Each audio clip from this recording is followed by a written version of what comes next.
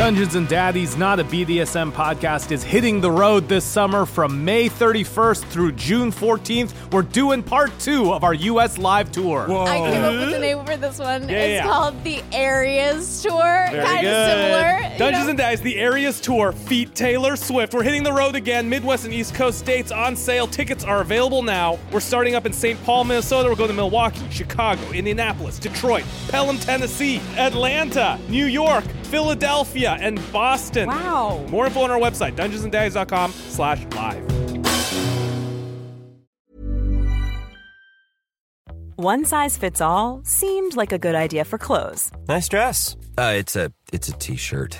Until you tried it on. Same goes for your healthcare. That's why United Healthcare offers a variety of flexible, budget-friendly coverage for medical, vision, dental, and more. So whether you're between jobs, coming off a parent's plan, or even missed open enrollment, you can find the plan that fits you best. Find out more about United Healthcare coverage at uh1.com. That's uh1.com. Dungeons and Daddies is a rowdy, horny, violent podcast for grown-ups. Basically, all the good stuff. That was my dad wrote a porno reference. Anyways, content warnings can be found in the episode description.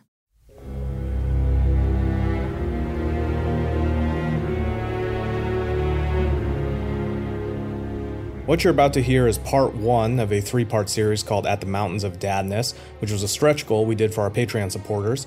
It's a prequel campaign played in the Call of Cthulhu system set in the year 1939 following the grandparents of Daryl, Henry, Glenn, and Ron. If you want to hear the rest of this series, there's 2 ways you can do it. The easiest is to become a Patreon supporter at any level, and depending on where you come in, you can get access to a rich backlog of behind-the-scenes content, our post-recording after show called Talking Dad, exclusive one-shots, uncut episodes, DM notes. We put a ton of effort into our Patreon bonuses, and you can support the show and check them out at patreon.com/dungeonsanddads. If you can't commit to the Patreon, we get it. The other way is to head to our store at dungeonsanddaddies.com or ron.business, where you can find all 3 parts of At the Mountains of Dadness available for sale as a digital download. Either way, thank you for supporting us with your listenership or following our social media accounts at Dungeons and Dads on Twitter or bit.ly/DungeonDads on Facebook, or just sharing the podcast with your friends. Thank you all for a wild first year. Happy Honda Days, and we will see you again January 8th, 2020. That's when the next episode is coming out.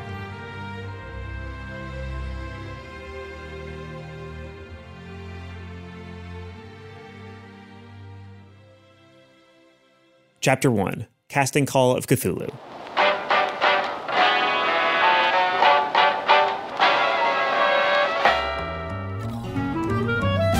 Welcome to At the Mountains of Dadness, a Dungeons & Daddies prequel miniseries where we follow the grandparents of the main dads from the Dungeons & Daddies podcast as you deal with a bunch of Cthulhu-ass bullshit. My name is Anthony Birch, and I am your keeper. My name is Freddie Wong. I play not Glenn Close, but in fact Meryl Streep, a similarly named star, actor, stage and screen of the silent era, falling into a bit of hard times now that talkies have made their way. So sort of like a former huge big deal, but as the movie's made the transition to sound, has not quite found his foothold in Hollywood, as, you know, being of Asian descent has made it a little bit more difficult to find roles, but was once a big deal and still carries himself as such.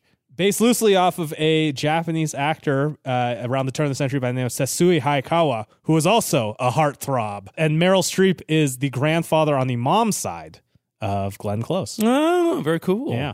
What was the first movie that Meryl Streep starred in? Kramer versus Kramer. It was a story about a Japanese ad exec trying to get custody of his kid back, fighting the American legal system. He's a real underdog in that fucking movie. Huge underdog in this case. My name is Matthew Arnold. I'm playing Robert Wilson, the grandfather of Daryl Wilson on his father's side. And Robert, or Robbie, is, or Rob, those are all the various versions of Robert. Got them all. Don't forget Bob. And Bob. And Bobby. He does not like Bob. That's not even a dad fact. That's a free dad fact. Just thrown out there. He hates Bob. He is a cowardly line producer who deep down wishes he was a stuntman because his dad was a war hero, so he wishes he could be as cool as him. And a little dad fact is that he owns 3 cats. He is, by the way, have a steady girlfriend, but despite that, he still also has 3 cats. That's all. What are the names of the cats? Oh, they are Bob, Robert, and Robbie. Oh my gosh. That's economical storytelling.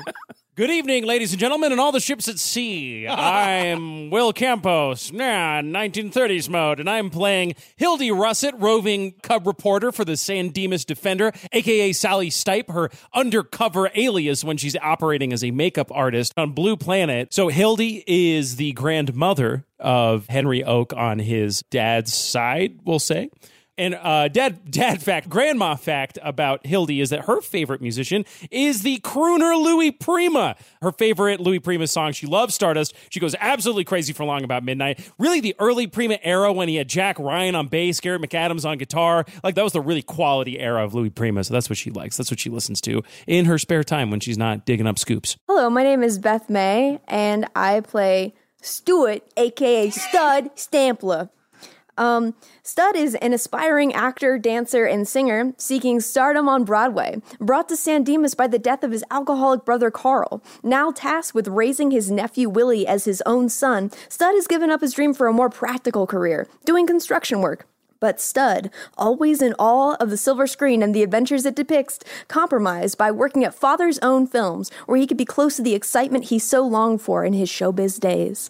So actually, Stud is technically Ron Stampler's biological great uncle, but is, for all intents and purposes, his grandfather on his dad's side. Okay. Fun great uncle fact about Stud Sampler is that he does not have polio. A rarity in these ages. Before we begin, there's just some stuff that you should probably know to better enjoy what the heck it is we're doing, because we're using the Call of Cthulhu system and not Dungeons & Dragons. First of all, thank you to Tin Bromide, TPK Thulu, and Scam Likely from our Discord for helping me out with prepping this game, because I've never DM'd Call of Cthulhu before, and they gave me a lot of help. Also, just keep in mind that this is your content warning, because it's a horror game. There's going to be some like creepy body horror stuff. There's probably going to be some violence. Nothing sexual or anything if that's something that you're worried about, but it could get a little rough, a little gross. Like more so than we usually do. Yeah, like okay. Yeah, the library, the shit with the library with the hand coming off, it's going to be stuff like in that vein, but slightly less funny. Nice. But yeah, and also like obviously it's Lovecraft and he was a piece of shit. So just so you know, the entire idea of this system is inherently problematic and stupid, and we're just going to kind of like go and just do it anyway. The idea that you can lose a bunch of sanity and then become a useless society makes no sense at all.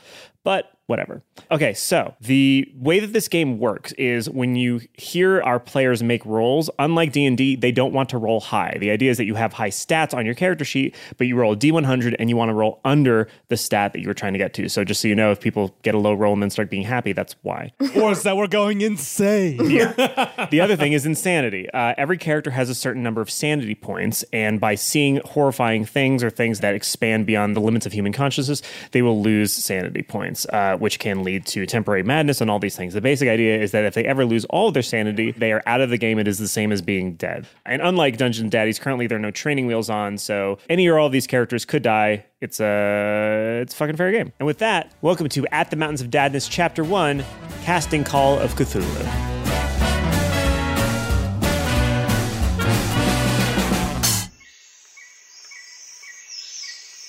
We open and we're in a verdant green field with flora and fauna that seems so unlike our own, the kind that like bends your mind and expands your consciousness, and a bipedal creature very much like a human but far, far taller and more beautiful in a way and yet also more horrifying approaches a pretty generic looking white dude. So the white guy goes like, "Oh wow, tell me about this world. What is this? Where am I?" Mr. Jacob Sullivan, you're like a baby.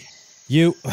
Sorry, this is ridiculous. Cut! The stilts are killing me here. A bunch of crew people walk around and hustling and bustling, and if this were a movie, you'd see a title on the bottom that says, San Dimas, California, 1939. The director comes up to you and goes, "What was the problem with that? What was wrong?" I've worn all kinds of crazy costumes for my films, but nothing as ridiculous as this. Look. I've played all manner of beasts and all manner of villains, vampires, monsters, but this dreck, this is beneath me. This is ridiculous. This blue makeup all over me. I can't even, my skin, Excuse me. And then plucky 23-year-old Sally Stipe rushes up to the scene with a big bucket of blue paint and dabs a cotton swab in it. I'm sorry, Mr. Merrill, sir.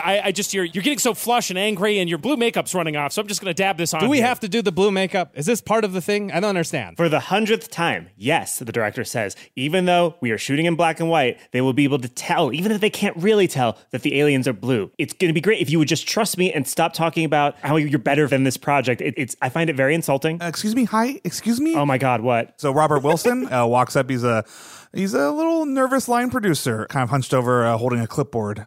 Just so you know, that's the last bucket of blue paint I can afford. So, I'm not telling you how to do your job, but we should probably, is this scene good? Are we good to move on? The director throws down his beret and says, you know what? That's break. And he just storms off No, the we set. can't break. This bucket of blue paint is not going to get through all 100 extras we have to get through. This is about 3 people worth of blue paint here. So what do you need? You need me to get some water? This isn't really... Kid, what's your name? My name is Sally Stipe. Yeah, that's it. Sally Stipe. That's my name. Sally, sure. I'm the makeup girl. Listen, Sally, let me cut you a deal here. How about you put that away, maybe spill it somewhere, and we just do the rest of it, because these idiots here don't know what they're doing. Hey, this isn't... excuse me, Sally. I was wondering if we could use some of that blue paint for the set.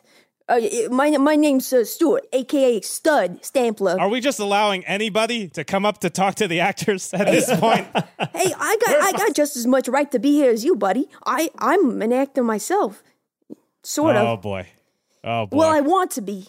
Yeah, there I got dreams, buddy. Stud, is that your name? Yeah. Nice to meet you. Slip me 5 here. My name's Robbie. You can call me Robbie. Hey, Robbie. As he says, slip me 5, he holds out his hand for a handshake because that's the slang for give me a handshake. Hey, what set are you talking about? Well, there's not a set right now, but I'm a good builder. I'm a construction worker. Meryl's at the craft services table in the background, just like, olives and saltines. You call this craft services? What is this malarkey? Yeah, you see that craft services table? I built that. I built that with my bare hands. As you're all talking amongst yourselves, you hear the telltale trump of boots that signals the arrival of the studio head of Father's Own Studio, which is the film studio that you work at.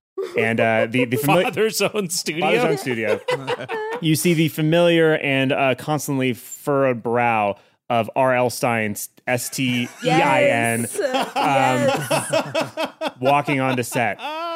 And he goes, stop production. This is what are you guys still playing your stupid make-believe games? Thank goodness, finally, someone who's going to take us out of this 2-bit production and get me into... Shut up. I was going to say something racist, but no, we're not doing that. It's going to be very tempting for characters to be racist in this, but no, we shouldn't do that. All right, who's in charge here? Where's the director? And he points at the line producer. Oh, hi. Pleasure to see you here, sir. I'm glad you came down. The director, I think he went off...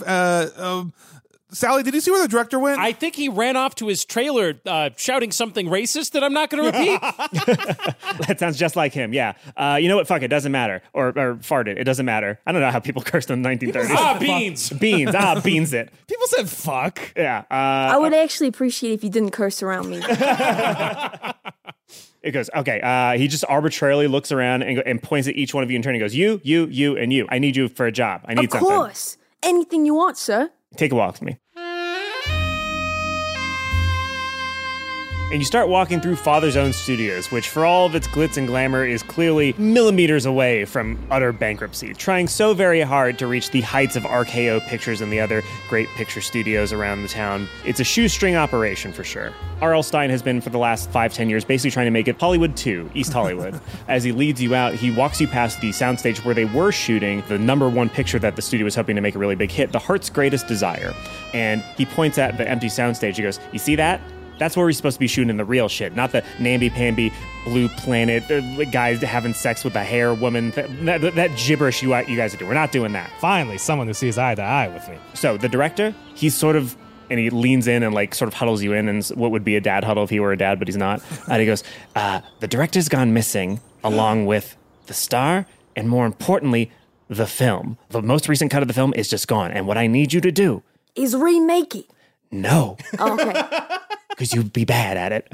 I need you to go and I need you to bring it back here. Because otherwise, this studio is kaput, your careers are fucked, and do not let anyone else know about it. The last time he went missing, there were some slight prostitute murders, so I just need you to keep it under your hat, if you understand what I'm saying. Prostitution and murder sounds like we should call the cops. I can do that for you right now if you would like. No, do not call the cops. If the cops get called, then they'll arrest him, and then we won't get the film back. I need you to go get it and bring it back. to me without letting anybody know, do you realize the PR disaster would be? It certainly would be a PR disaster. It would be a sensational story, the likes of which no one has ever seen. And the intrepid reporter who caught the scoop, why, he'd be able to write his own meal ticket, I bet. That's a fair assessment, yeah. You just want us to preserve the magic of the movie. Make it real again, you know? He puts a hand on your shoulder and goes, that is the dumbest thing I've ever heard in my life. But, Mr. Stein, can I have a side with you, Mr. Stein? Just over here, 3 feet away. Yeah, and he just doesn't move. I stand slightly farther away from him.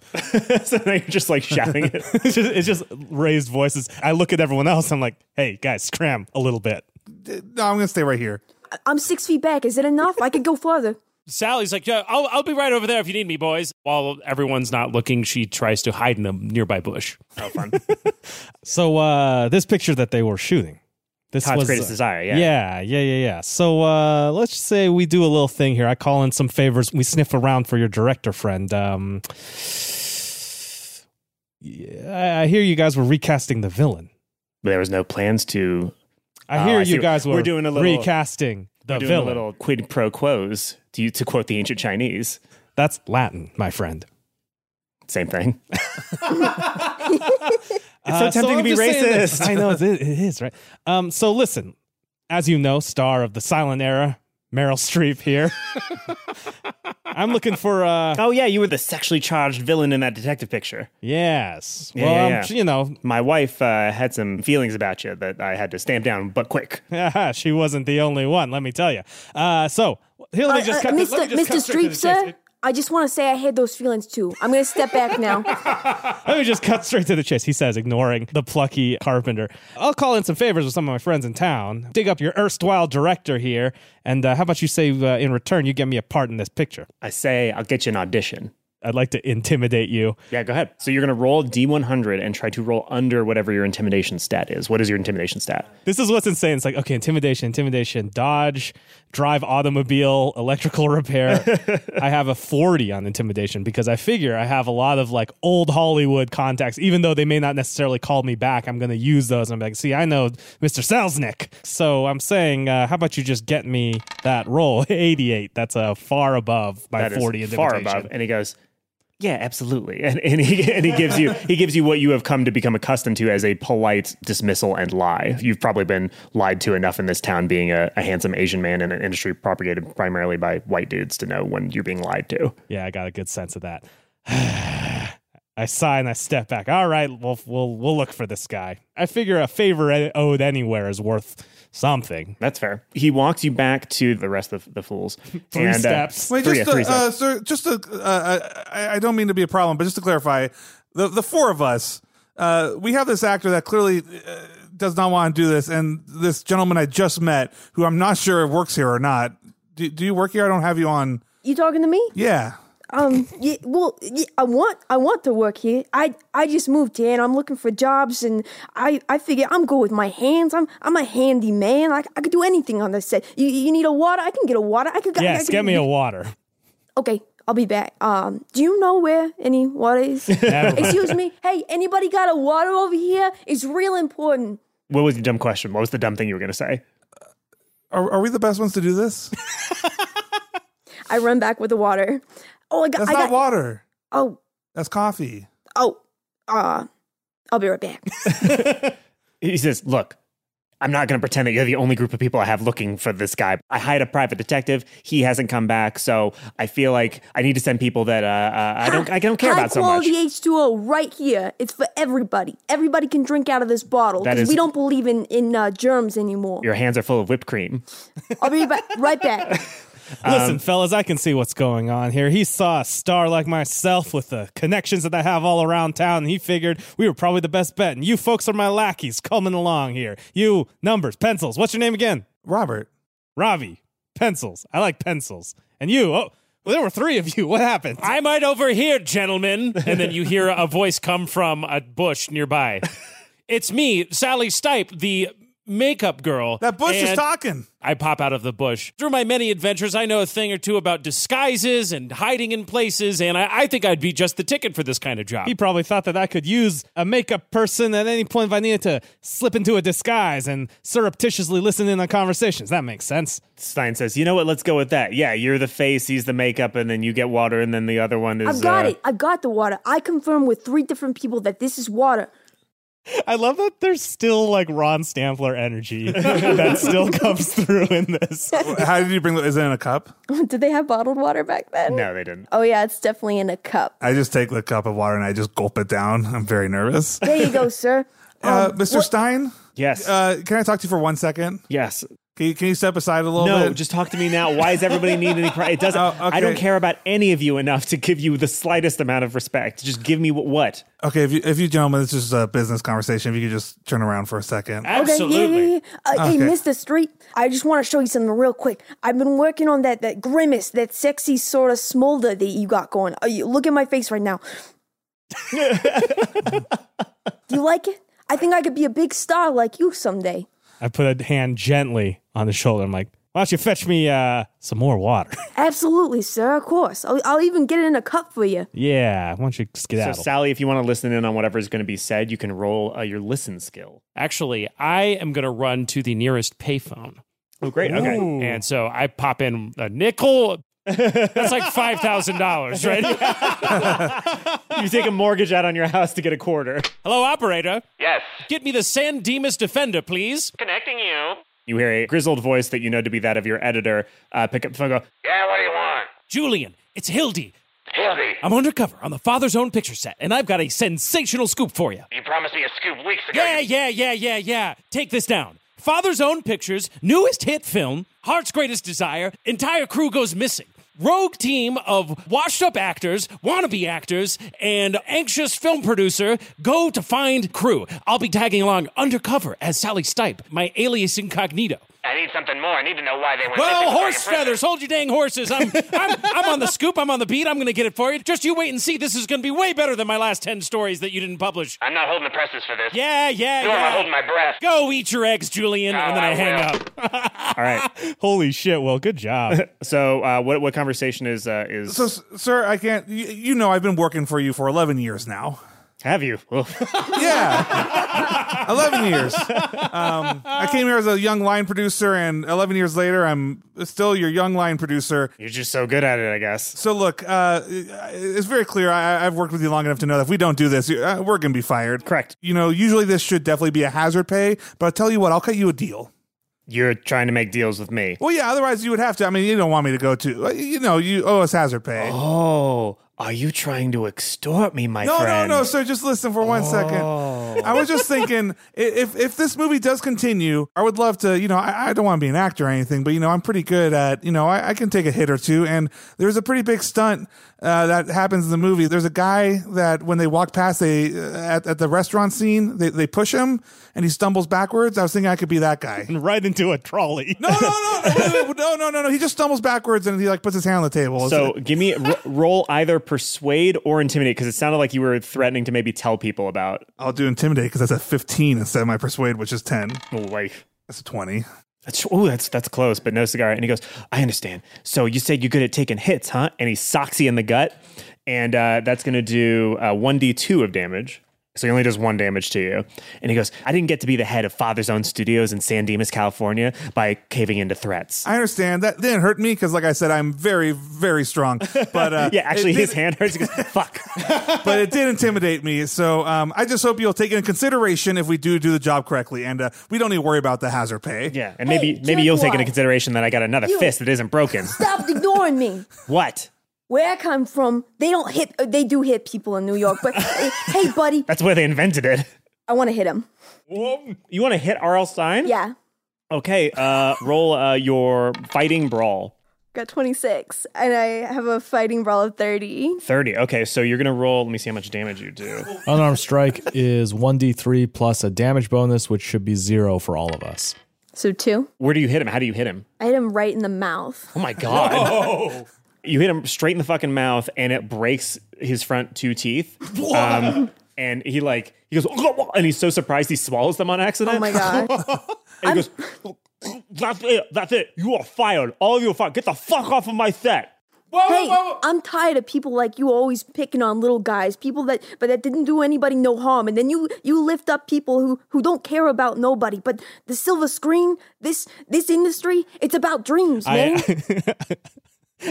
In an action that is very reminiscent of Dungeons and Daddies, I try and shush the Stampler. And I'm like, don't worry about that. We'll get you your folks. We'll get you these folks back. He's already waving over security guards to come and drag you out. Sir, just to clarify, she doesn't. He doesn't work here, and also I have first aid, so I'm going to try to instantly help his mouth. I don't know this person. I've never met this person before in my life. I got an 11. I'm 65, so that was a powerful. That's a very good success. Heal. Okay, so you managed to stop the bleeding. You can't get his teeth back because he swallowed them. He goes, and then he realizes how mad he is, and he fucking swats you away. He goes, get the fuck out of here. I don't want to fucking see any of you people unless you got the goddamn film reel. And I especially don't want to see you, pointing at Stud, saying, I don't want to see you again no matter what the fucking what. Get the fuck out, all four of you. The next time you'll see me, buddy, it'll be on the big screen. So wait, sir, if we save the film, we get rehired? I don't know. We'll fucking see what kind of goddamn mood I'm in. Rehired, and I can do that little stunt piece. Get the fucking go. All right, you know what? We will go find this other pitcher team, and you know why? Because it's the right thing to do. His assistant comes by and goes, guys, over here, and waves you over. That shiner you gave him? Wow, I've been wanting to do that my whole life. Well done, you. You'll probably never work in this town ever again, but it was fun for me. So here's the thing. I think if you actually do go get the film back and can get the crew, he might rehire you. I don't know. So there was a couple of places, he was probably going to tell you until you punched him, where you might want to check out for clues. This is a game about following clues. So there are 3 locations. There's the director's apartment, and then there's the PI's office. We don't know where he is. Also, you could go to the editing suite where the early draft of the film was getting cut together. The editor there was working pretty closely with the director, but we haven't heard from her either. What about hitting the streets? Asking the people if they've seen anything suspicious, You could do that. It would be really kind of going against the whole, don't let people onto what's going on order that he That's gave you. true. Stud, we want to keep this under our hats for Absolutely. right now. On the QT. Yeah. Very hush-hush. Yeah. Exactly. Everybody is you can feel it in this room. Everyone's trawling through. It's LA Confidential. LA Confidential. Quickly, all the 40s movies I've seen. Sally seems to have a knack for this sort of thing. Hey, by the way, my fiance's name is Sally. Oh, that's terrific. What a small rinky-dink world we Well, live not in. exactly fiance. I'm planning on it at any time now, though. Oh, well, you make sure to speak your piece to her. Y'all want to see the ring right now? Yeah, absolutely, man. When you gonna drop the question? Maybe after this. What's your name, assistant? My name is Dean Koontz. Dean Koontz? Dean Koontz here. Help me. DENCOONTS. Dean Koontz here. Help me pick it out. What do you guys think? I hold out the ring. Oh, that's lovely. Man, she's so lucky to have a guy like you. Oh, thank you. Say, that's a whopper of a handcuff. You got quite a knack for flinging woo. I hope she doesn't give you the air. I agree Holy with everything you just shit. said. Sorry, is that just a page in that book? All right, confession time. Everyone else has their character sheets up, and I have Dewdroppers, Waldos, and Slackers, a decade-by-decade guide to the vanishing vocabulary of the 20th century. This is from their section on 30s slang, and it's on the section about romance. So, a handcuff is an engagement ring. To give the air... That's dark. Literally, in Spanish, esposa means spouse and handcuff. That's really? a thing. Yeah. Wow. Flinging woo, of course, I think we all know what that means. And to give the air is to reject a marriage proposal. Wow. This has been 30 Slang Corner with Sally Stipe / Hildy Russell. Hey, Stud, that's your name, right? Yeah, it's my name. I just want to say thanks a lot for defending me back there. Of course, man. Nobody should be picked on like a bully like that. Everybody got dreams, man. What's your dream? Oh, in New York, I wanted to be a big star on the stage. I've been tap dancing since I was little, but then my brother Carl, he got sick. Actually, he made himself sick. Years of drinking, He really loved that bottle. Got a bottle down his throat every night, so to speak. He actually passed away. So now, this Broadway star's coming to California. I'd love to be a star here, but right now, I'm focused on raising my nephew, Willie. I look up and down Stud to see kind of how much I look like him. What's your size? I'm huge and very hot. No, Beth, your character. Yes.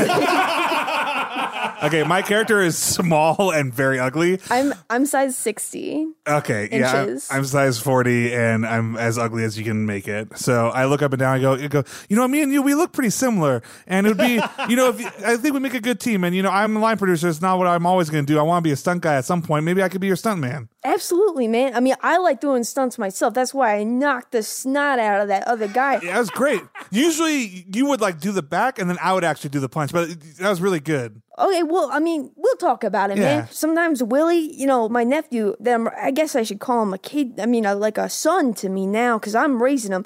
I don't know. Sometimes he does stuff that I don't agree with, like killing cats or something like that. And I have to say, like, hey, Willie, we'll talk about this later. And sometimes it means that we'll have an argument, but other times it means that we're just going to try to be friends. Sally's been talking about having a kid. I'm not so sure. Maybe we should talk about that too. Hey, boys, if you're done gabber blabbing, we've got a case to get to, and we've got you're right. big old reel of film to find. I tell you, we can't sit around here all day smoking them dingbat doobies. We got to get on this. I, too, have a list of slang, and it's all weed slang, baby. Where do you think we should head to, Sally? Yeah, where do you want to go? I'm not accustomed to asking women their opinions, but you can also go to anywhere you want, basically. You can go to the library or whatever. Those are just the three that I have suggested. There's a library. The way that any Call of Cthulhu mystery works is you can hypothetically do whatever the fuck you want to try to solve mysteries, which is why you have a library use skill, but it's up to you what you want to do. I don't know if the library will help us know where the director went at this moment. Now, if you ask me, we should head down to Musso and Frank's and have a word with some of the other directors there. Musso and Frank's? Why, that's a 3-hour drive from San Dimas. It's worth it. We might just get there in time for lunch, but I think we should be asking the scuttlebutt around town amongst the other directors and the other Hollywood types. But we still got to keep it very hush-hush. I propose we start our search at the director's house. Yeah. If I don't miss my director's guess. house. Yeah, why not? Hey, Dean, R.L. Stein, he says on his job, he said that we were going to have a nice per diem. He was saying about $500 per diem. And don't worry, I'm going to record it all. I want to make sure that we have everything. Oh, he said that? That sounds great. Yeah. Yeah, so that's your job as an assistant. $500 per diem. Why don't you roll persuade? If $500 is like $1 million in 1939, right? Good old inflation calculator. Like $500 in 1939, and this year I want to invite the audience at home to guess in your head what you think $500 in 1930s money and then is click 15 seconds forward on whatever podcast app you're listening to and spoil yourselves. Robert always tries to do things, but he has absolutely no persuasion. $9,000, Matt. $9,200 a day? No, I was That's what the word per diem. I rolled a 72 and my persuasion's 10. Oh, he goes, absolutely not. 10 grand Okay, let's try. Okay, well, hey, team. That's the operating really, budget for the year. I understand. It was worth a try. Team, I'm going to go ahead. I'll keep the receipts and I'll break everything up. That way we can all split this up 4 ways. I don't know whose car we're going to use, but, don't worry about it. I just want to make sure that none of us feel, like we've been, screwed over or anything like that. So whose car are we taking? Not mine. My car has terrible. I don't have a car. But I thought you were a stunt driver, man. Well, I suppose we could take mine. My driver is sick. He's away checking on his family, but I got a Duesenberg. They've got a bullet-riddled death car that's on set in the garage for All Angels Die Suddenly, the new gangster picture. So maybe we could take that and no one has to waste their gas. Well, hey, I got a cool cap that I could put on my head and look like a driver, so let me hop behind the wheel. You go to the car for All Angels Die Suddenly, which is completely bullet-riddled, and one of the tires is steadily losing air. But Dean Koontz goes, "Oh, that's great, then we can write it off. Fantastic." Okay, so you're going to drive to the director's apartment? Yeah, I fucking floor it.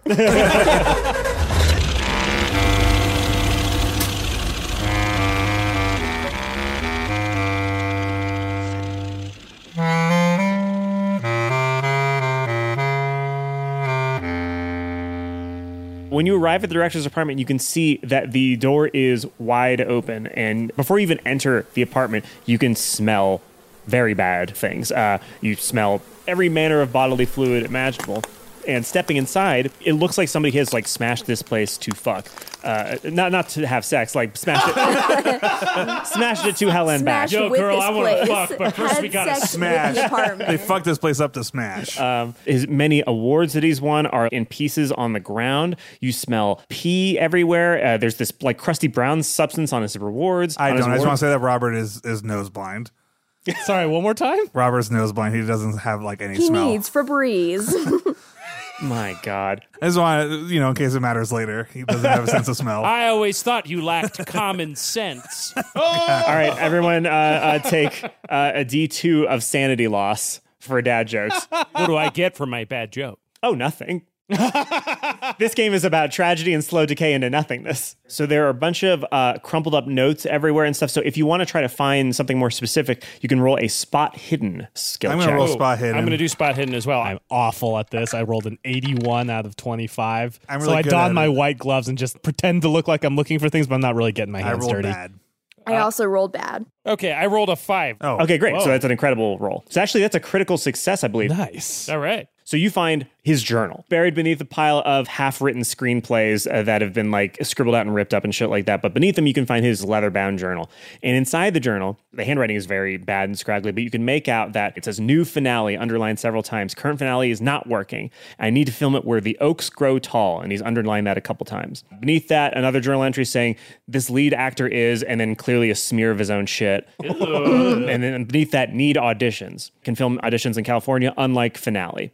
Because you rolled an extreme success, you also see stuck to the back of the journal by horrible bodily fluids, a card from a taxi service. It's from Yellow King Cabs. Gentlemen, get a load of this. Gather round. Oh my God. Oh, They there's a need lot a of new lead poo. actor.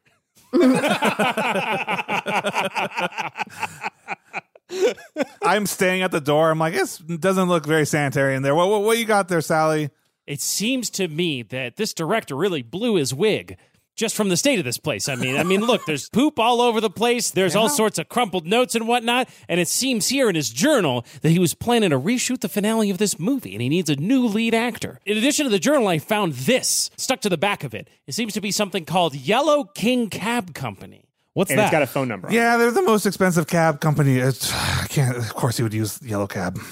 Sorry, it's just I don't know why he wastes money all the time. Yellow King. That name has a ring to it that I can't quite put my finger on it. But maybe we should call this number on the back. And then we can see if maybe they know where the director went. That'd be great. It'd be great if we could finish this. I'm supposed to have dinner with Sally tonight. I might, pop the question tonight. I'm thinking about it, probably not. Anyways, make the call. Can we be done with this soon? He's got a phone in here somewhere, right? There's a phone, yeah. All right, I'll make the call. I Yeah, guess. you make the call. Operator. Hi, put me through to the Yellow King Cab Company. They're at Chesterfield 0317 McGillicuddy. Chesterfield 0317 McGillicuddy connecting. And you hear the sound of somebody with long nails plugging things into things at a switchboard. Do you guys ever freak out that, like, if you got sucked back in time, you'd have no fucking clue how to use a phone? Oh, it'd be so Oh, yeah. In the My old fear is mov- that if I went back in time, I would be immediately killed for being brown. So no. yeah. It's actually easier because you don't have to remember numbers. You just pick up a phone and go, Dr. Will. Give me Will Campos, please. And I go, all right. Yeah, there's very few places I get to go when I go back in time. Yeah, Freddie and I can go to 1987, and any earlier than that is a little bit dicey. It gets dicier the farther you go back. I can go anywhere. I'd probably be more successful the farther Butterfly back I in the went. sky. You could own people. Yeah. No. You hear somebody pick up the phone at Yellow King Cab Company and go, Yellow King Cab Company, what do you want? Hi, I'd like to inquire about a man who chartered a cab from you. I'm looking for him. Yeah, what's your name? What's the name of the director? fuck. The director's name is Joseph Abrams. Oh my gosh, no. They call him Double J. I'm looking for Double J Abrams. It's quite urgent. I'm his assistant, you see, and he left his heart medication, and it's very urgent that I find him. And the last thing I know is that he called your cab company and took a cab somewhere. Well, nice cover, Sally. You're doing great. I frantically try to hush the speaker on the phone. Roll persuasion. Oh, fuck, I have a 10 for persuasion. What's None of hard you about this persuasive? what's hard about this system is none of your stats are like automatically gained. You have to add to them. So essentially, whatever you don't add to, you have like 10. You're just bad at, yeah. You're bad. I got a 59, so I failed. 59. And he goes out. We don't give that kind of information over the phone. I grab the phone from him. It's like, hello, this is Meryl Streep, star of stage and screen. The Chinese fella? Yes. My wife had some untoward thoughts about you. Well, I'll tell you what, Mr. Who am I talking to? You're talking to Danny DeVito.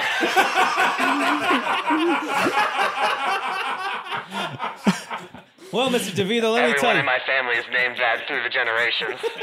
Well, I'm Miss- at a taxi company. Well, Mr. I love it. Well, Mr. DeVito, I got some dough with your name on it. Is that so? Yes. Being a star of stage and screen, I have quite a bit of it to throw around. Perhaps you heard of my lavish parties that I had in the Hollywood Hills some 10 years ago. Danny DeVito says, Well, unless you got a way to shove money through the phone receiver, it doesn't do a lot to me right now, does it? Money over the phone? What sort of sci-fi world do you think we live in? You know, I'm working on a screenplay. I kind of petered out around the second act, but that's the main thrust of it is money through the phone. That's my thing. What's it called? Dial M for money. Holy shit. That's way better. I was going to say it's called Vengeance Mountain, which I'm shortening to Venmo, but no, Dial M for money is way funnier. Dial M for money. Good work. Well, I could have my my butler send it over. Do you still have a butler, or are you lying? I am lying about that. Okay, so go ahead and, I guess, roll Persuade with, I would say, a penalty dice. So it's basically disadvantage for the tens digit because you're Is far there any away. way I could roll this on credit? Because it's like I have a reputation as being, you know, like a former celeb. If you were physically with him, yes, but since you're over the phone, like how can you really prove that that you're him, A, and B, since you haven't even been in talkies, really. Credit's literally just your physical money. Yeah, and like if you were next to him, you could roll credit. He would like look at you and be like, "Oh, this guy's rich. He's looking like he's dressed." But you're over the phone, so it's kind of. Could I roll charm? People didn't lie in yeah, you can roll charm. 1939. Because my charm is much better. 49, 19, 49. All right, so is that under your Yes, charm? it is. My charm is 75. Damn. Okay. Wow. Shit. Fuck. You're Yes. a charming dude. I'm a charming guy. All right. Many wives have had untoward thoughts towards me. You know? Yeah, I guess. Although that would work against my charm, wouldn't it? I mean, no, but also that like he's basically like He wants to be you. If I tell my wife that I talked to the Meryl Streep, then maybe, you know, vicariously she'll be more excited about getting. All right. So, yeah, he chartered a couple cabs. He went from the Father's Own studio editing suite to his apartment. Then he took a ride from his apartment to the Griffith Observatory. And then from there, he went to the train station. To like a Union Station? Yeah, Union Station. It's going to be tough going down to Union Station because it's literally the grand opening. It literally started in 1939. yeah. Opening of Union Station, really? Yeah, I'm pretty excited. Me and Sally want to go there. I heard the ceiling's incredible. You're gonna find that a lot of things in this campaign happened exactly in 1939, maybe 2 weeks ago. Well, Mr. DeVito, thank you so much for the information. Tell you what, I'll have my assistant send over a signed headshot. Hey, real quick while I got you online, can you say your famous catchphrase from that picture where you were the sexually charged villain, the one that makes the lady swoon? Well, I will say that it was a silent picture, so I actually never really said anything. They just had me mouth the alphabet, and then they added it in. Mr. Streep, I practiced that line every night. Every night as I went to bed, I was like, ABC. Oh, man, you were the best in that movie. Yeah, the catchphrase that made the lady swoon. What was it again? It was, come here, lady, and hold your body against mine. Whoa. Man, I could hear you say that all day. Hey, Sally, in that journal, what else did it say about the oak trees? Gosh, that's right. You know, I forgot all about that. And I flipped through it. Okay, so when you look at the journal, you can see the phrasing is exactly need to film new finale where oaks grow tall, and oaks grow tall is underlined. Now, where oaks grow tall, is there a is there an oak forest around here? Is there a I guess I'll do a not. Can I just try to think? Let's see. Can I think good? You could roll history. You could roll natural world. I'm gonna do a history roll. See if I could trek back through my knowledge of the San Dimas area. I failed. I don't know of any oak groves around here. I don't know if you gentlemen know of anything. Let me think. I critically failed that roll. I failed as well. So I can call my gal Sally. She works for the parks. She was a gardener and yeah, landscaper, and now she works for the parks, mostly a Joshua Tree area, which opened in 1936, if you all know.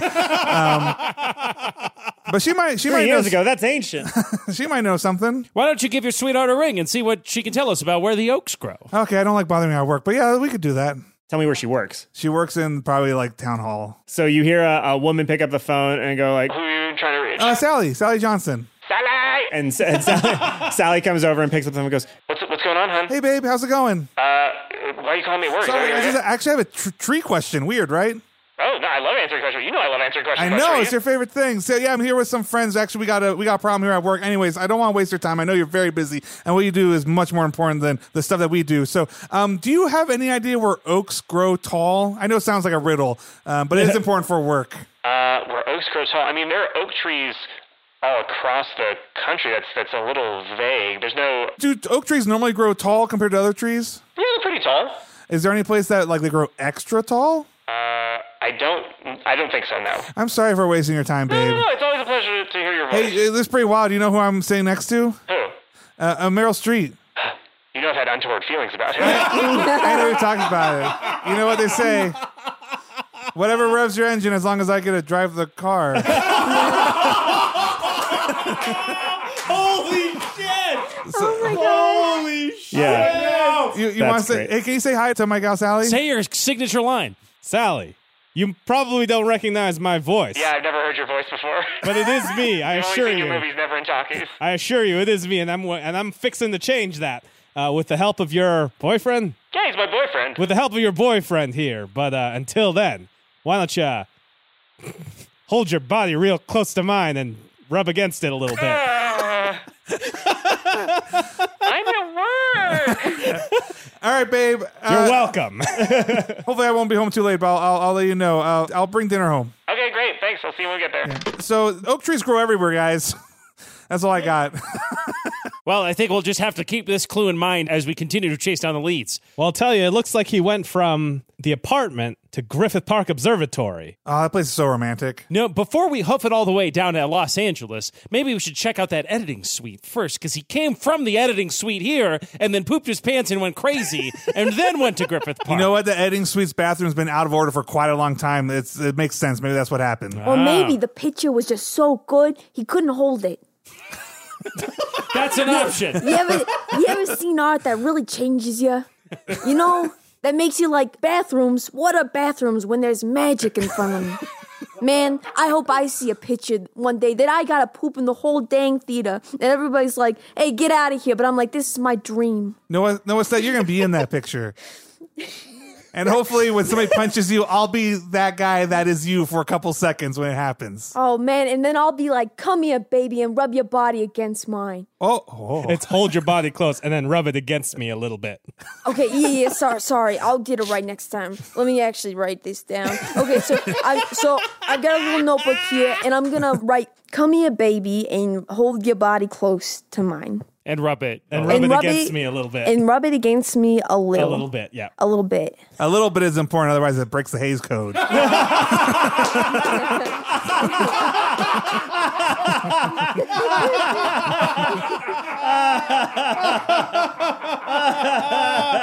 No way. Very good. Very good. Fuck, that's funny. All right, so I guess we should go to the editing suite. The editing suite.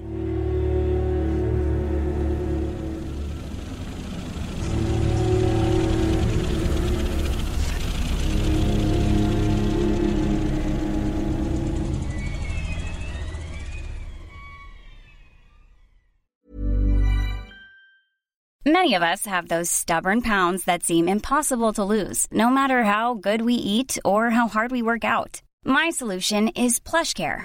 PlushCare is a leading telehealth provider with doctors who are there for you day and night to partner with you in your weight loss journey. They can prescribe FDA-approved weight loss medications like Wegovy and Zepbound for those who qualify. Plus, they accept most insurance plans. To get started, visit plushcare.com/weightloss. That's plushcare.com/weightloss. Dungeons & Dice is brought to you this week by Rocket Money. Listen, you got subscriptions that you forgot about. I guarantee you have subscriptions that you're paying for every month and you don't even use anymore. Or sometimes you sign up for something and the day later you don't even realize it. Rocket Money can cancel those subscriptions for you in a single click. And they'll even help negotiate lower bills for you by up to 20%. You just submit a picture of bill and Rocket Money takes care of the rest. They'll deal with the customer service for you. Rocket Money, for those of you who don't know, personal finance app that finds and cancels your unwanted subscriptions, monitors your spending, and helps lower your bills so that you can grow your savings. You can see all of your subscriptions in one place with one tap. And if you see something you don't want, you just help cancel it just by tapping your fingers. And their dashboard shows you monthly spending compared to last month, so you can see where your habits are, see how you're doing, see how the trend lines are going. They can help you create a custom budget and keep your spending on track. Rocket Money has over 5 million users and saved a total of $500 million in canceled subscriptions, saving members up to $740 a year when using all of the app's features. So stop wasting money on things you don't use. Cancel your unwanted subscriptions by going to rocketmoney.com/daddies. That's rocketmoney.com/daddies, rocketmoney.com/daddies.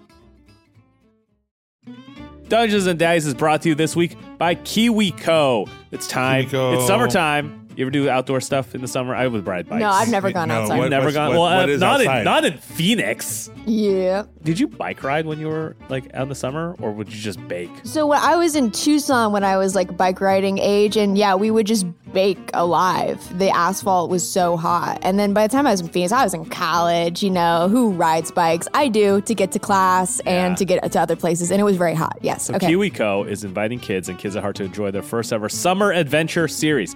Kids from 2 years old to teens can receive 6 hands-on science and art project kits over 6 weeks with enriching content and fun activities to accompany each project.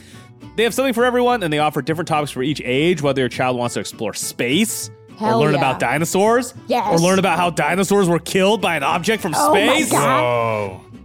I do have to say, looking at the KiwiCo website, there is a physics project for kids aged 5 and up that is pinball. Are you freaking kidding me? I'm looking at this marble roller coaster. KiwiCo encourages kids to get outside, explore, and to stay off their screens. Awesome projects from the Summer Adventure Series, like the Bottle Rocket Kit, where you build an actual bottle rocket, but not the kind that you light with a lighter. Help to turn the outdoors into a playground of learning and fun. And Matt, as the parent in the room here, Yeah. keeping your kid busy and creatively challenged. Constant struggle. Yeah. Especially if you're trying to avoid those screens.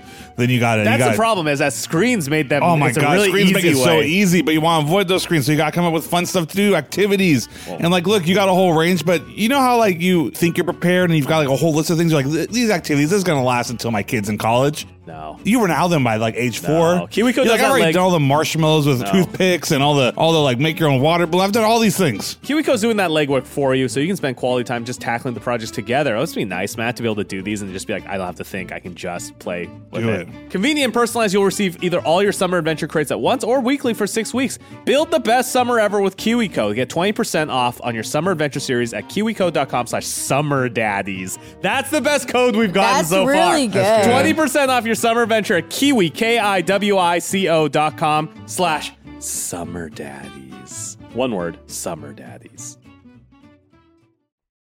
You arrive at the editing suite. When you open the door, the entire room is pitch black save for a single light at the other end of the room. And silhouetted in that light, you can see a woman hunched over working what you can clearly tell as a moviola. Moviola being the machine that they used to hand crank and edit film back in the day. And also historically, mostly women in editing. Correct. Yeah. They were editors and computers. Yeah. Also, they were so hot that edit bays normally burn down. Yep.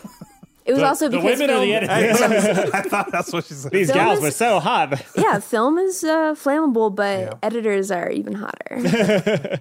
So this editor's just sitting there with like didn't turn around when we came in. No, so she turns back around and you can see that the way that the light from the moviola is running, it's sort of just hitting her chest. Everything outside of her chest is sort of in complete darkness. She turns around and is looking at the moviola and is cranking it back and And she's forth. like, and hey, stuff. Moviola, my eyes are up here.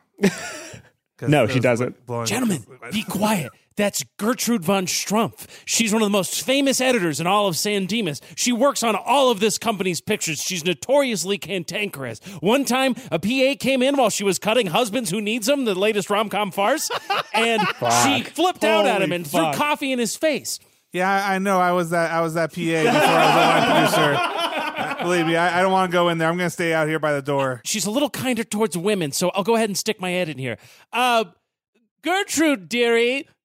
Hello? So she continues to ignore you and just keep cranking the handrails on the moviola, cranking back She's and so forth. dedicated to back her and craft. forth. Nothing can distract her. We better approach with caution. Something seems off. I want to do a quick perception of what's going on here because it seems like we're walking into a freaky room. This is going to get spooky. Is this a freaky room? Is this a freaky Is room, this a Daddy family room or is Master? this a freaky room?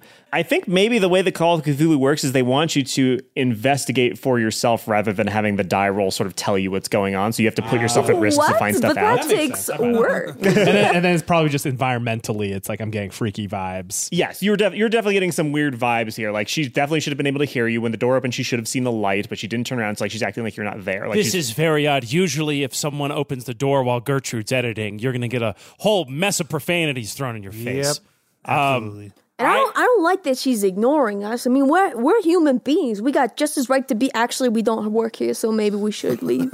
I turn on my flashlight. Oh, shit. Click, click, and then I do a sweeping scan through the darkness. Okay, as you sweep through the darkness, you see what appears to be pretty normal, just a bunch of, film reels and stuff like that. But tell me what you do with the flashlight in regards to Gertrude. I'm very scared of agitating Gertrude, so I'm gonna slowly shine. I'm not gonna. Fuck yeah. Are you afraid of the dark levels of slow reveal? Just slowly gonna cast it up towards Gertrude. I'm like, Gertrude, dearie, are you all right in there? Okay, so you see as the flashlight beam begins to run up her body, you can see there's some liquid that's trickling down her body. And initially you think, oh, it's blood, but it's this blackish, grayish stuff. And as the flashlight continues up, you can see her arms are covered in it. It seems to be seeping out of cuts in her arms. And as you get up to her face, you realize that the click, click, click noise you were hearing is not just from the moviola, but there are two small film reels almost like bolted into her eye sockets, and they're running fast. And the edges of the film reels, which are really, really sharp, are cutting to her cheeks and her eyebrows, and from that this black blood stuff is seeping down,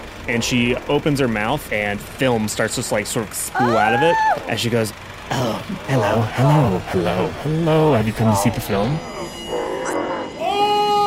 All right, so everybody roll a sanity check. So you're going to try to roll under your sanity. If you succeed, then you only take 1 sanity damage, and if you fail, then you take a D6 of sanity. Success. I also succeeded. Barely succeeded. I got 35 and my sanity's already 38. 34 on a 59 sanity. Okay, then reduce your sanity by 1. I rolled a 4 on a 70 sanity, so you've seen some real shit. Hildy's she's got a strong head on her shoulders. Yeah. Gertrude leans over and more of the film starts bit by bit jerking out of her mouth, and she grabs it with her hand and starts pulling it out of her, and you can hear the sound of the film slicing her throat and her tongue as it comes out, and black blood starts to spew down her chin. Close the door and leave, guys. Wait, we gotta help her. There's something wrong with her. I don't think we can help her, guys. This is worse than last time I saw her. We gotta go. I rush over and try to get the film out of her mouth. Oh, shit. I think she's choking on it. I'm going to rush up with Stud as well. Okay. I've turned around and I'm not watching. Are you going to try to pull it out? Yeah, I'll try to pull it out. Okay, so give me a strength roll.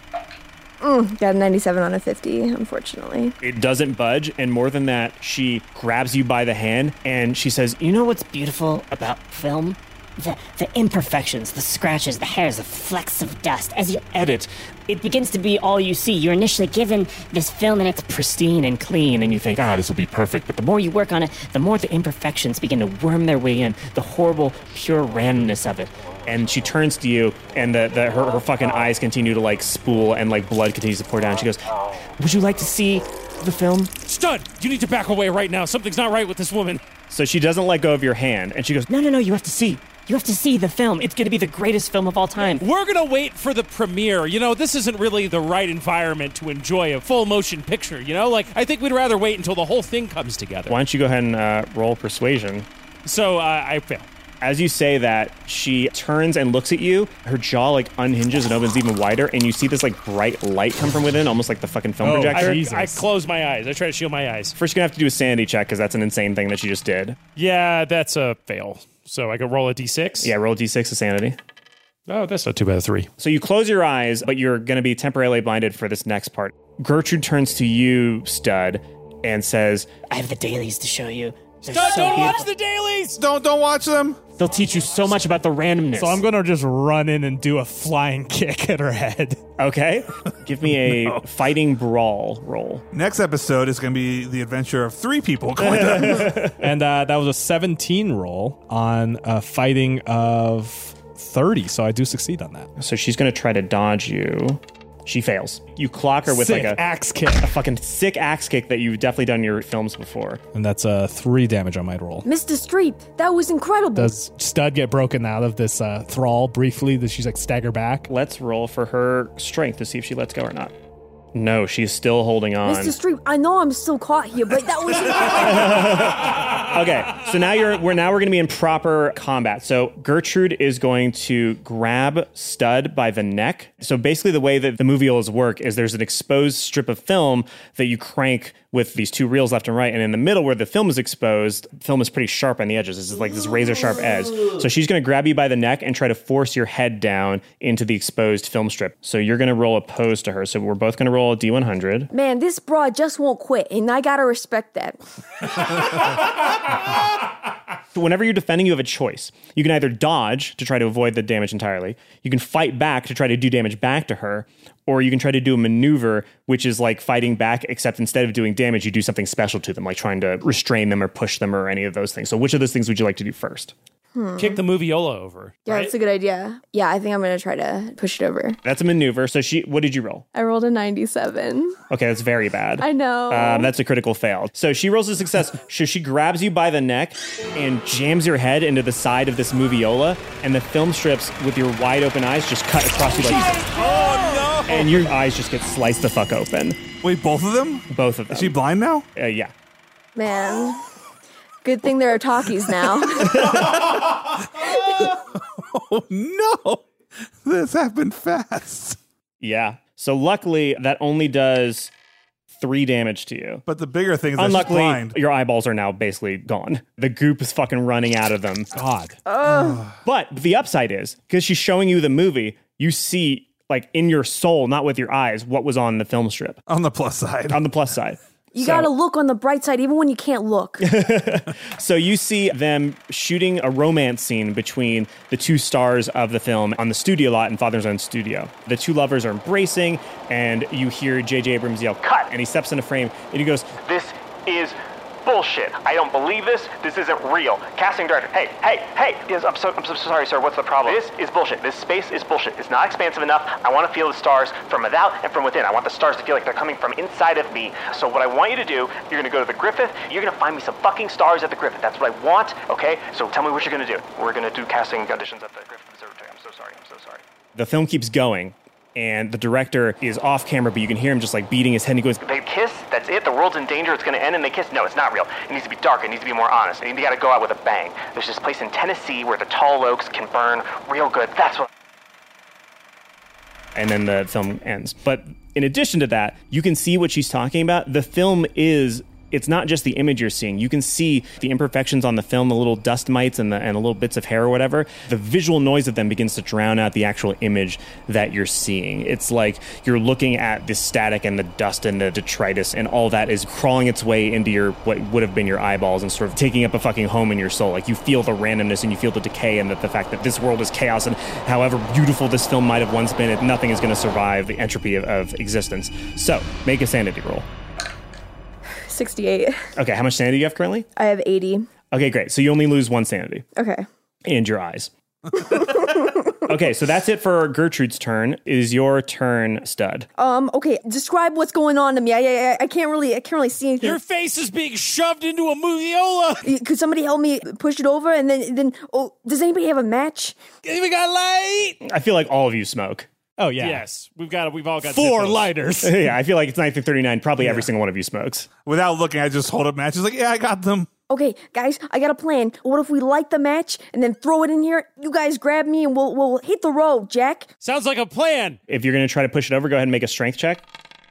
I rolled exactly my strength. What does that mean? That means you succeeded. Okay. So you successfully kick over the moviola, which is enough for Gertrude to go, no, the film! And she lets go of you, and she rushes over to try and pick it back up. So now it is Matt's turn. What's going on?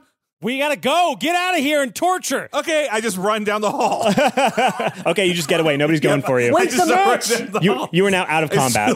I can't hear. Sally said we gotta get out of here, so I just start running. All right, you are now out of combat. Freddie, Okay. it is your The turn. match. I'm gonna flick my lighter, throw the Zippo in towards the pile of film, and pull Stud out. If you're doing both, then you're going to roll with disadvantage on your roll for the lighter. Yeah, I'll try and do both. Okay, cool. So roll for your throwing skill. What are you throwing it at? If this is like an editing room, there's going to be piles of film on the floor. There's going to Sure. be stuff hanging. It's going to be just sort of a mess, right? Okay, yeah, sure. So I'm going to throw the biggest pile of film that I see. Okay. And luckily, Meryl Streep did some track and field, did a little bit of shot put. So that throw skill's at 65, baby. And I rolled a 29. Okay, so that's a hard success, which is good. So it not only catches fire with the pile of film that you threw it into, that pile of film immediately catches onto a butt because celluloid is extremely flammable, as anybody who's seen fucking Inglourious Basterds can attest to.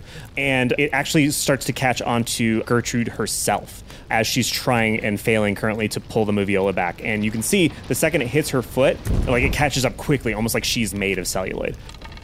And that's a regular success on the roll to grab Stud. So I do so successfully. And we clear the room as it is catching on fire. Okay, Will. Okay, I run to the door, And then, this is my last action before fleeing, I reach into my fake makeup bag and pull out a camera.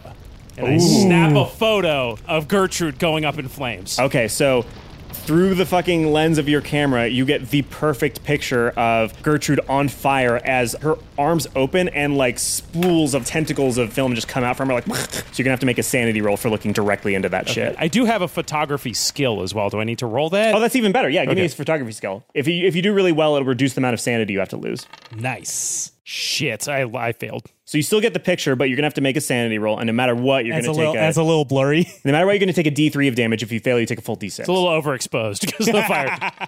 All right, I succeeded. Yeah, take a D3 of sanity damage. All right, so I rolled a 5. So yeah, that's a 3. That's 3. Okay. So you're successfully out of this combat. Blood is streaming. Successfully is quotes. So blood is streaming from poor Stud Stampler's face as you burst through the doors out into the parking lot of the editing bay out in sunny San Dimas, where everything seems to be completely normal and not infested with a horrible celluloid monster. I was running down the hallway and I turn around. I'm like, oh, thank God we all got out. Oh my God, Stud, what happened? Guys, give it to me straight. Is it bad? What's bad? I mean, It you hurts lost your pretty eyes. bad. It hurts pretty bad. It's pretty bad, Stud. I would say don't look, but... Yeah. I tear my sleeve off and I start putting a bandage around Studs. Don't worry, buddy. We're gonna take care of this. Whose voice is that? This is your stunt double. This is your pal, Robert. Robert? Hey, man, I saw you running down the hallway. I even asked for the match and you didn't give it to me. Wait, when? You know, when I lost my fucking eyes just a second ago. Okay, we'll talk about that in a second. I'm sorry, that's mean. I'm just in a lot of pain. No, I'm in a lot We'll of talk pain. about that guys. in a second as the Wilson family fucking coat of arms. I wish I knew what was going on. I wasn't looking, and I asked what I should do. I wasn't looking either, and man. Sally I wasn't said looking. To run. Sally said, "Get out of here." I didn't know what was going on. In fact, I don't think I'll ever look again. Do I see the flames in the background? Yeah, so as you guys are leaving Wait, the room, what happened in you there? can feel the heat. The flames are coming up. This entire fucking building is going up bad. You can hear in the distance a fire alarm beginning to sound like somebody ringing a bell over and over again because it's old times and shit. You can see people peeping out of their windows at the fire that's growing and the smoke that's climbing toward the sky. Meryl, stomp the gas. We gotta scram. I don't drive. Wait, who's driving now? Oh, no, I got it, guys. All right, I, don't have a lot of experience with these jalopies, but I'll give the old college go. Okay, so Matt, roll your first aid skill. I got 65 out of 65. Okay, so I gave a lot first aid. Beth, you heal 1 HP. Yay. Still extremely blind. Yeah, I was just trying to stop her oozing eyeballs from going Yes. down her face and bleeding still. Yeah, that's great. I probably took off my socks and tore them and then stuffed them into her eye socket Man, and then wrapped it tight so that it would stop bleeding. They say that the other senses kind of catch up with you, and I gotta say, I wish you would wash your feet more, but I appreciate it. Why was matter? Now, here's the thing. Will smell go up now as a result? Will Yes. hearing go up? Yes, if you want to, you can roll advantage dice on anything that's not sight related. That's good because I feel like I have a pretty substantial disadvantage when it comes to everything else. When it comes to anything visual, disadvantage. When it comes to anything, or rather, bonus and penalty dice to No, use you the won't see. You will logic. probably take less than Sandy because Actually, you're probably going to be in a stuff. pretty good space to not lose your shit. Stud, I'm really sorry. If I had known what was going on in there, I wouldn't have ran. I'm really sorry. It's okay. Not everybody has to be brave and macho. It's okay to be sensitive sometimes. Like, my eyes hurt really bad right now, but I'm trying to put on a brave face. You have a brave face on right now, for sure. Thanks, buddy. Stud, here, why don't you take a slug of this? And I hand him my hip flask. For your nerves. I'm holding my hand out in the middle of the air like I I can't. put it in his hand. Is this the water? Don't look back while driving. It's giggle water, pal. It's a belt of bourbon. I take a swig and I'm like, All right, never mind. You're wasting it. All right, where are you going now? Fellas, I feel like we need to get to... Hospital. You lost his eyes. We got to go to the hospital. It feels like we should go to the hospital. We should go to the hospital. All right, so you go to the hospital. We need to get this man checked over. this is dumb, but what was like health insurance like back? I have no idea. That's a good question. You're a man. You just walked in and said, I'm a man. My eyes were hurt. I mean, wait. Are you white? I don't know anymore. Don't worry. We got production insurance. And just for this time, don't worry. I'll say you work for us, even though you don't, Stud. So you show up at San Dimas Mercy Hospital, and it's a little cramped affair. It's all very white and sterile. You get the feeling that since there's not too much that goes on here in San Dimas, there's not often too many people ending up in the emergency room. And you burst into the doctor's office, and you speak to the doctor. The first thing the doctor wants to know is, how did this happen? Well, Workplace accident. We were on set. Okay. Do you want to maybe charm him into looking the other way with your powers of acting, Meryl Streep? That's true, but we do need him to look this way to help fix the problem. You know, And we all just pull out cigarettes and we go, boys being boys. That's very good. If you try to charm him with that, that's with advantage. That's what we do. Yeah. Hey, Doc, you want a cig? Oh, yeah. The doctor comes in smoking. These calm my nerves perfectly. These are great, yeah. They lower stress, blood pressure. I always do one before surgery. That was a real thing in a fucking commercial I back then. know. I'm a construction worker, and that's how it happened. I was constructing things, and my eyes got deconstructed. All right, why don't somebody roll something to try to convince them of this. Ray, why don't you roll? I'll borrow Sally's lighter and I'll flick it on and I'll light the doctor's cigarette and be like, hey, pretty crazy out there. You know how it is, workplace accidents. Hi, my name is Meryl Streep, star of Stage and Screen. Doesn't ring a bell. Really? He's a doctor, man. He doesn't have time for He's a it. doctor. He's a boy like us. He knows how boys were just being Well, boys. you know how. Well, as a fellow man, I'm sure you've seen this kind of stuff happen all the time. People coming in completely blinded across both eyes? Not as much as you might think. Excuse me, good sir, but does it say somewhere in the Hippocratic Oath under do no harm, fucking ask a bunch of bullshit questions before I help someone? And I slap him across the face. What? Roll brawl. I failed pretty bad. You try to slap him and he just catches your wrist and he goes, this is not my first time talking to a hysterical woman. He goes, I have to ask these questions so I can provide the best kind of care and alert the police if necessary. It looks like you might have been in some sort of fight. There's bruising all around your eyes. Well, yeah, another hysterical woman. You know what I'm talking about? Sir, those nails. They're like cat nails. Claws. They're like cake nails? Cat. Oh, cat nails. He's got a New York accent. Oh, yeah. Cat. Like the little, the pussy cat. Sir, we work for Father's Own. I believe we sent He's a lot. now heard 7 different accounts. We've had a lot of people come here because, as you know, our sets are not the safest. This is a construction worker. He fell off the top of it and hit his eyes on the way down. It's a horrible. He hit his eyes on the way down. Yeah, it was a very tall set. It was a multitude of things, like death from 1,000 cuts, except blindness, eye death. All right, go ahead. From 1,000 cuts. Somebody roll something so I can have this guy react. Do you have a good persuade? No, I have a horrible persuade, but I'm the one that was talking. Yeah, I failed. Okay. No, I don't need to persuade you. I got the money. I have the money, and you work for me, and I'm going to pay you because it's your job, sir. So I don't know why I'm persuading you to do your gosh darn job. So here's the money. He pulls out his hand. He says, this money is for the hospital. This money is for me to not say what I know has happened, which is there's been Which fighting. hand is he holding out? Mill Describe it Street, to me. give him some money. What? Me? I expect to be fully reimbursed for this, sir. Okay, so if you're going to bribe him, you have to reduce your credit rating by like 5. Okay. Or 10. I will bribe him. I roll a 21, which is a hard success on my credit roll. Okay, so you only have to lose 5 of your credit rating for paying him off, essentially. Okay, so you pay him off, and it seems like you've probably bought his silence. And he goes like, sorry, but you're blind for good as far as I can tell. Bribed you for that? Yeah, we know that. I've disinfected it. I looked at it from several angles, and I didn't lobotomize you. Doc, so that's the best you can hope for. Doc, you got any pain medication? You got any glass eyes lying around? Perhaps we could give our good friend here the appearance of normalcy. Oh, I definitely have both painkillers and glass eyes, and it gives you both. Oh, man. Wait, can I hand him back the glass eyes? Can you put these in for us? Oh, yeah, sure. He does. It feels very bad. Those injuries are pretty raw. So you basically have 2 glass eyes that are now, blood is running down the glass eyes. They're in your head. They don't look, I mean, they look like you have bad, weird eyes. Seems like a bad doctor. Guys, how do I look? He was willing to take a bribe to not tell me about it. This is the best in San Dimas. Yeah. It's the best. Forget it, Jake. It's San Dimas. Yeah.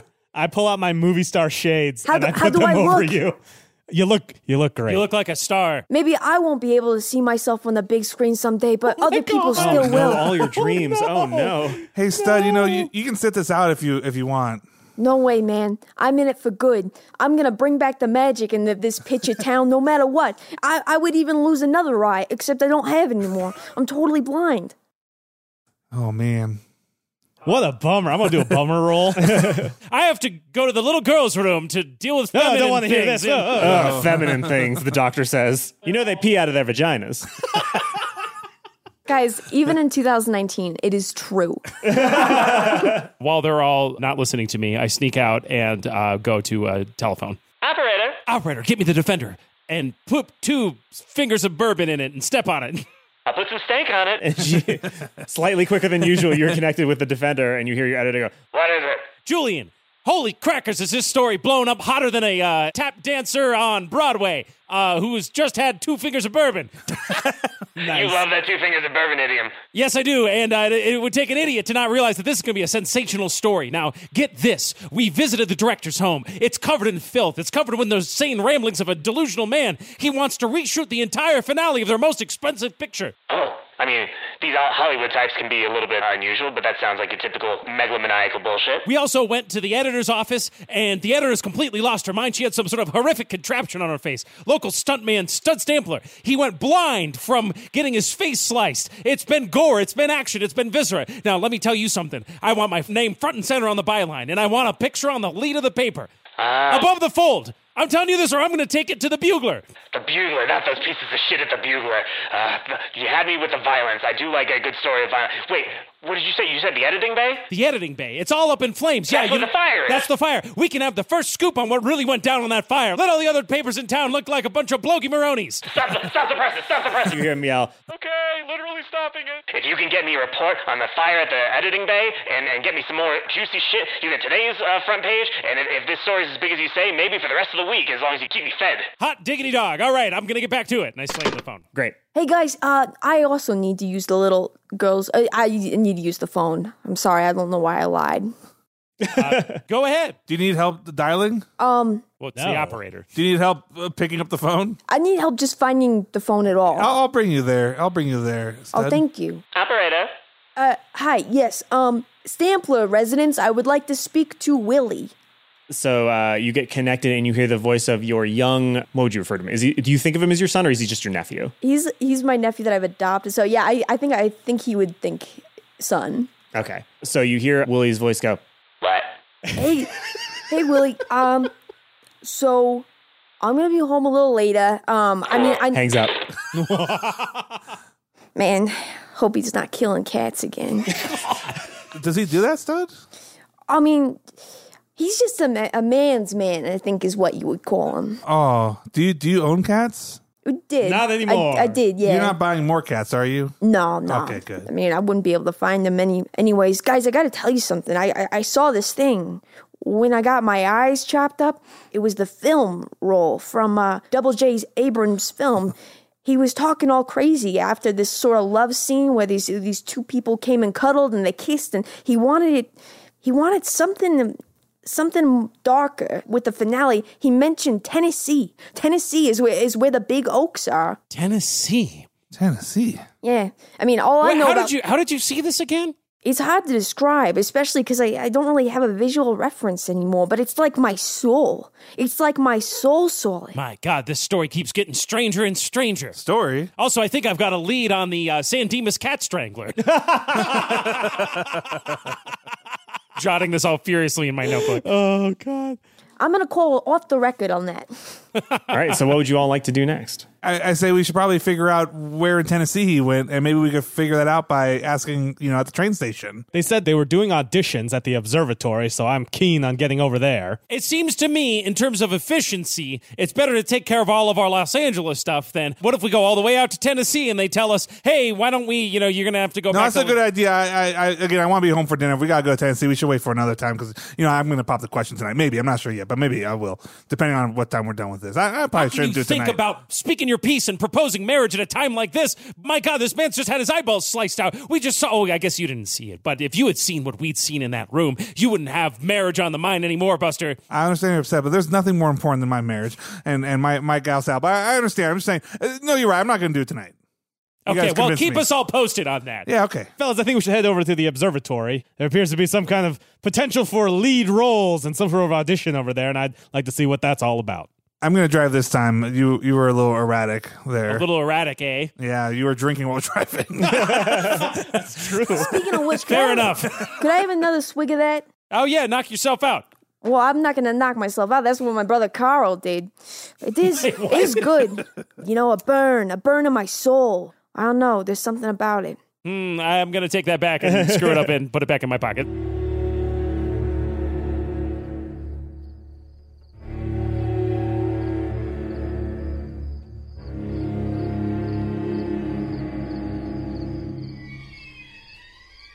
After a not inconsiderable drive, you make it to the Griffith Observatory, and inside, there's What time is it?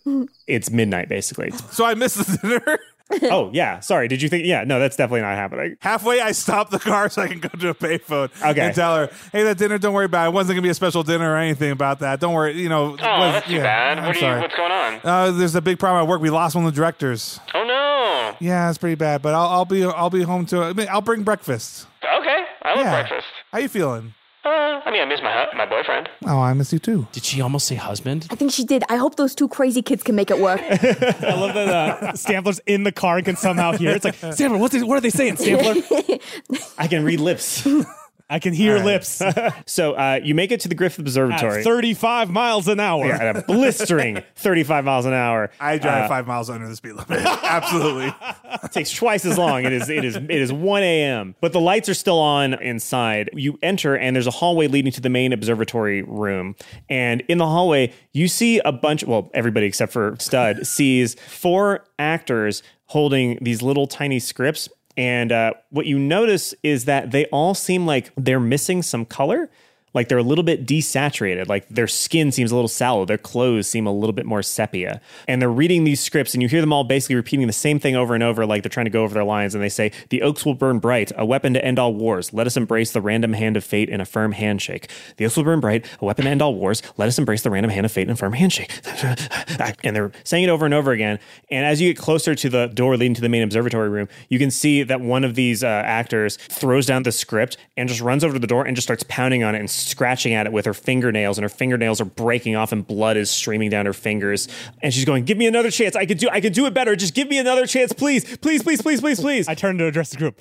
Fellas, lady, I've seen this before. Actors are truly desperate sometimes, and I found really the best way to get an audition is not to go in with the chattel, as it were, and find a way in on the side and have a word with the producer, face to face. Isn't it odd they're doing auditions here at the Griffith At 1 in the morning? At 1 in the morning, yeah. You actors you need to unionize. This is unacceptable. Well, I mean, I gotta say I wish him all the best because I know it's a hard position to be in. You know, just wanting something so bad, something so magical, but it just being right out of your grasp or maybe your sights. So from inside, you can hear the voice of somebody say, "I told you before, you've all given it your best shot. You're not what we're looking for. We are heading out. Please leave, or we will be forced to please leave." Gentlemen, I'd like to propose that we come up with some ground rules, because it seems to me that everything tonight has not exactly been on the beam. Seems like things are a little askew. Seems like maybe something strange is going down in San Dimas, so I think it would behoove us to exercise the utmost caution when approaching strangers, seeing as the last stranger we approached blinded our dear friend Stud. I tell you, it's as if everyone's been smoking that Bombay Bambalacha here. So here's what I'm going to propose. I think we should circumnavigate these actors because they seem a little off kilter, and maybe we can sort of figure out what's going on inside by entering another way. I agree. And we should not. That's a good idea. Sally loves reading the horror stories. That magazine, it's her favorite. I don't like the stories. It scares me at night, but it's cute because then we cuddle, and you know, it's just a good excuse for me to stay up late with her. But anyway, she loves those horror stories. Point being, we should not split up. They always die if they split up. Yes, that happened in the screaming purple people of Doe-Eyed Valley. Don't even say that one. Don't even say that name to me. I don't like it. It's too spooky. This reminds me of the action in that one where the people seemed normal and then they flipped out. I think we should be careful. Yeah, let's go around. And I think I've heard the sides that they're saying. I'm going to give this a shot. Okay, so you head around to another, basically a fire exit. It's out of view of the other actors, but it is locked. Oh, gentlemen, as a makeup artist, I've had to break into many a room, you know, when actors refuse to come out of their trailer, but you got to get them ready for the shot. It checks out, folks. Makes sense. I would like to go ahead and make a locksmithing roll on this door. Do it. Oh, no, I failed. Okay. I'll try. I'm not as good as it's too late. Oh, okay. So you try to unlock the door, and maybe you would have succeeded, but you make a pretty loud deal of it. And just as you're about to try to open it, the door itself wrenches open from inside, and you see... I did it. Good job. I feel like one or two of you probably recognize that. Yeah, this is the casting director's assistant. And she goes, as she's opening the door, she says, "For the last time, we're not," and then sees you, Meryl, and goes like, "Oh, that's depressing. Step aside. My agent sent me along here, and they said you folks were recasting. So you're wasting your time. The casting director already left. They're going to go film the last scene. He's already heading to the station. The midnight train going anywhere." No, it's going to a specific place. If you want to read, you can, but you're really going to have to impress me We're not here to read. We need to find Double J. I am here to read. All right, I feel like you took aggro point on that, so she'll probably listen to you first. She says, so you're going to read along with some film we've got. She points behind her, and there's basically a camera that's sort of hooked up to like a telescope, and like the telescope is like, it's taking like moonlight and starlight in, it's pushing that through some weird makeshift camera, and that's the light that's projecting the film or whatever.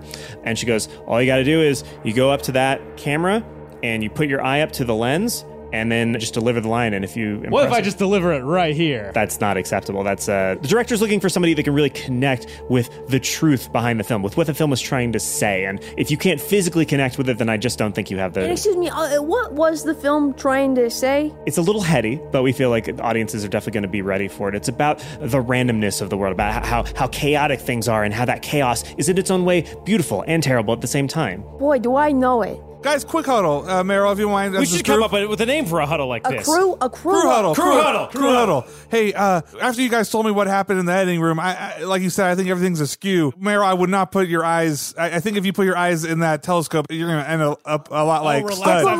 I'll put my eyes in Exactly. there. I was going to say, Stud there can't see. Maybe let him. You're telling me I'm supposed to go up against... Meryl Gunstar, this isn't a performance. You're not going to get a part. What do you mean? Look at those actors outside. Yeah, a bunch of losers. A bunch of losers. They're clawing. You know what? I think, given how kooky things have gone tonight, the fact that we saw an actress outside scraping her dang fingernails off trying to get into this audition makes me think, what if they saw... Okay. You haven't seen a lot of actresses in auditions. I have a theory of the case I'd like to put forward to you, gentlemen. I think whatever they saw looking through that thing made them go bananas the way that Gertrude went bananas. Exactly. I think there's something about this film that affects your mind, like a real stinker, like a real B-floppo, like Cat People. You ever see Cat People? I went out of that movie better than a hornet's nest. I think it's like that, but maybe 10,000 times worse. Stampler, you can go after me. I'm going to march up to the thing. But full knowledge of what's going on, I'm just going to close my one eye. I'm not actually looking through it. Okay. And so I pretend to look through it and like, okay. Well, as you put your eye up to it, you can feel your eyelid being like pried open by like some force from within it, like the dust and the hair and shit on the film. You can feel like God. You can't outthink Cthulhu creatures, ready? It's like fucking, you feel one of the like bits of hair like grab your fucking lower eyelid and just stretch it downward, and grabs the other one, stretches it upward. And you can feel the sharp tendrils just like hook themselves into your left eye and just keep you there. And you are stuck to the But to lens. all of us, it looks like Meryl's just acting really, really hard, right? Yeah. You see a scene that they presumably filmed a little bit earlier, and it's got the female lead. She's delivering a monologue, and the words and stuff are fine. It's nothing you haven't heard before, but something about the way that she delivers it, something about the way that it's shot, something about the effect of being this close to the film. This is the single best thing you've ever seen on celluloid. It is so good that tears begin to stream down from your other eye. So why don't you roll a sanity check? That's a 25, and that's a save on that. Okay, so you only take a d4 of sanity damage. 3 damage. So he's seeing this. It's hooked up to a telescope pointing to the stars. Yeah, right? basically there is a film camera set up such that it is connected to a telescope at the Griffith Observatory, and it's pulling in starlight and moonlight and using that to shoot that starlight and moonlight through the film out of the lens, essentially. So I saw a really good movie. So you saw a really, really good movie, and more than that, you can feel the movie entering you. And you guys see, as he's looking into it, Sorry. I'm sorry. you can see Meryl Streep is beginning to go monochrome. Like, all of the color is beginning to disappear. It'll and help he's me get some roles in this town, eh? becoming essentially a black and white character. Do you keep looking? No, I'm still trying to get the part. Okay, well then, yeah, deliver the line. So do I pull myself away from it? No, you can't. I mean, if you're gonna try to pull yourself away, it'll be a strength check because it's like hooked into your eye. Let's not lose more eyes. If you allow yourself to just keep looking at it, then you'll have to basically do another sanity check, but you can deliver your line. Okay. Do you want this roll or do you want this roll? I want this roll. Okay, then give me another sanity check with disadvantage. Ooh, that's a 73. So I've already not done it. So We're gonna take 2d4 of sanity. that's 5. Yay! Okay, so now we get to do some fucked up shit. Okay, man. because you took 5 sanity damage in one go, first you do an intelligence roll, and you want to fail this roll. Oh, because you want to not understand what you're saying. Exactly. I have 45 intelligence and I rolled a 46. You barely succeeded. The chaos and entropy of human existence, of the universe, and all of its randomness tries to seep its way into your brain, but you're too fucking egocentric and stupid to see anything other I'm than too yourself. focused on the roll. You I'm see focused yourself on the at the roll. center of the fucking universe, so it has very little effect on you other than really fucking up your sanity. So go ahead and deliver the line if you want. The oaks will burn. Right? A weapon to end all wars. Metal Gear. That's an ad lib. That's an actor ad lib. Wow, man, he's really off the cuff. Let us embrace the random hand of fate in a firm handshake.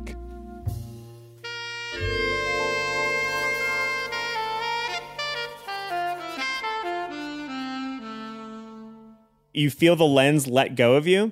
And Cthulhu from the depths goes like, that sucked. Yeah. Okay, we'll let you know. Yeah.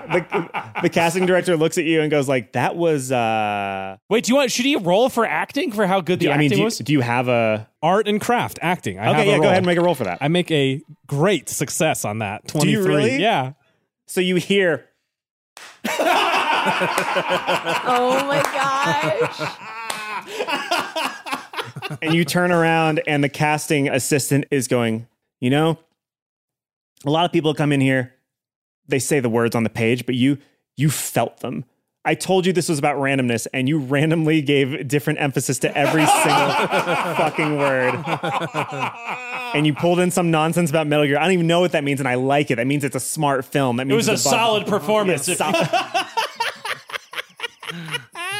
I was hideously impressed by I think you've got the role. Why? Of course I got the role. Yeah, well, what'd you expect? Well, frankly, not that. So everybody else, as they look at you, they can see that you are monochrome, which means that you get an additional 5 points in your Cthulhu Mythos skill, which means that your maximum sanity also lowers by 5. The casting assistant says, so what I need you to do is hurry to the train station. So I've got these, and she pulls out some tickets for coach for the train to Tennessee. That's where we're shooting the climax. That's where we need you. Ooh, look at this, boys and girl. Quick question. What was your name again? Robert. Nice to meet you. I put my hand out. Slip me 5, Jack. Yeah. She goes, Carrie Fisher, pleased to meet you. Carrie Fisher.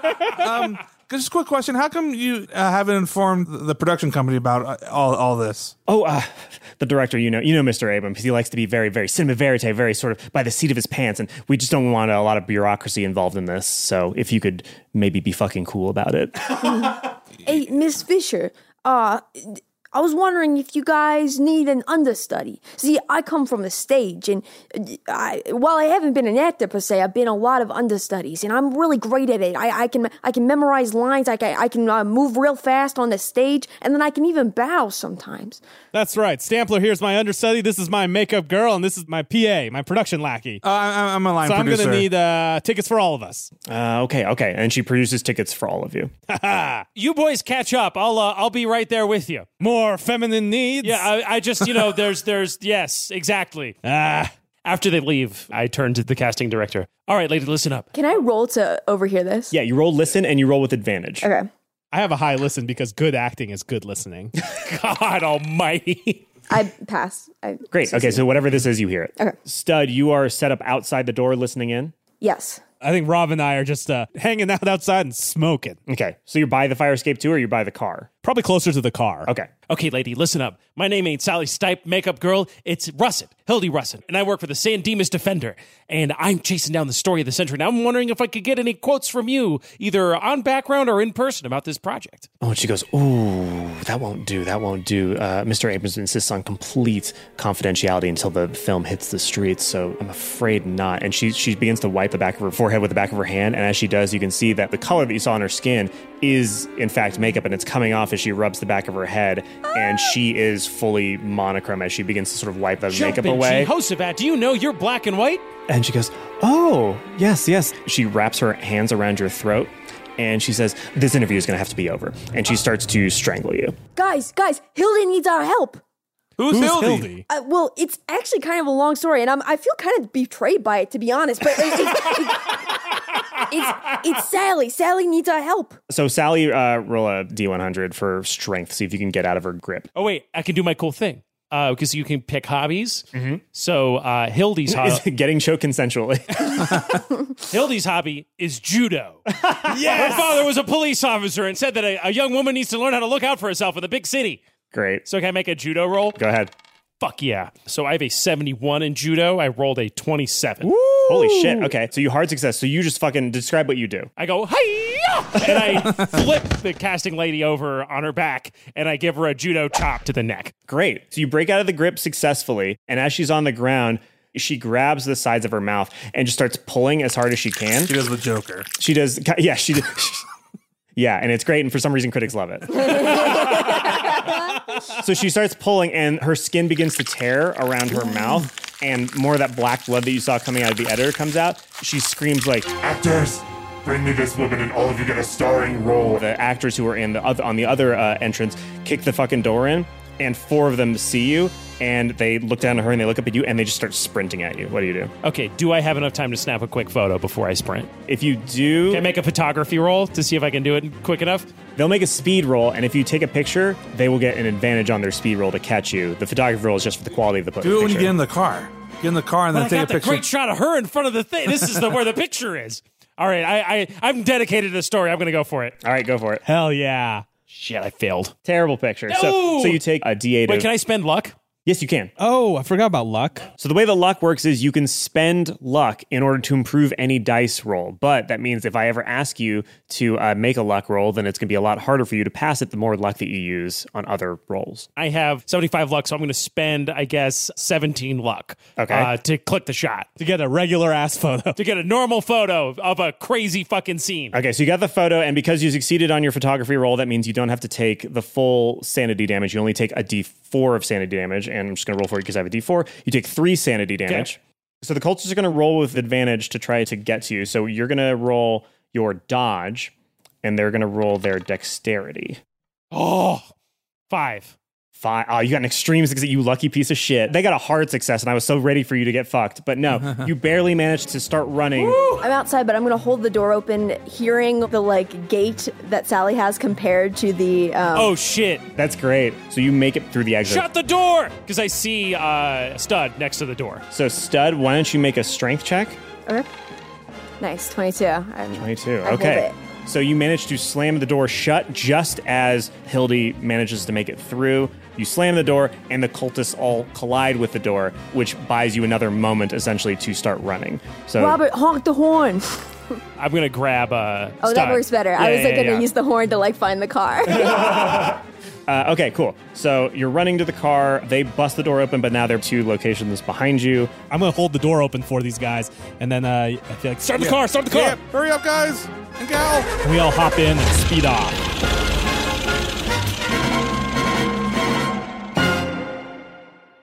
So you drive away and you see the cultists receding into the distance. I'm going to snap one more photo as they're chasing the car. Okay, go ahead. And this is going to be at the end of the whole show. It's going to be like, the lens cap was on. Terrible. It's a shitty photo. Hey, I couldn't help but stutter. How come you called Sally there Hildy? Yeah. How come, Sally? I mean, Hildy.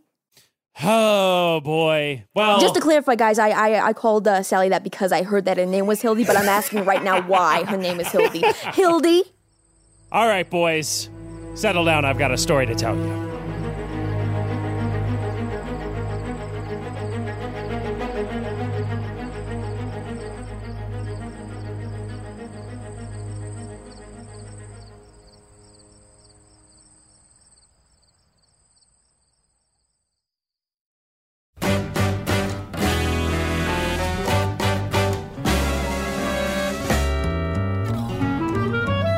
There was a time when you could read between the lines. You know they never brought you down. There wasn't a box and you weren't thinking anyway, so you never brought you down. And I know it's gonna be alright. You've just heard Chapter 1 of At the Mountains of Dadness, Casting Call of Cthulhu, Matt Arnold played Robert Wilson, Will Campos played Hildy Russett, Beth May played Stud Stampler, and Freddie Wong played Meryl Streep. Anthony Birch is our DM. Theme music by Maxton Waller with Wes Smith on clarinet, tenor, and baritone sax, Cameron Johnson on trumpet, Justin Kirk on trombone, Eric Sittner on upright bass, and Charles Ruggiero on drums. Song was recorded by Eric Sampson at Wildflower Recorders, and a special thanks to all of our Patreon supporters for making this possible. Thank you for listening, and we'll see you next time. Tell them how it's gonna be.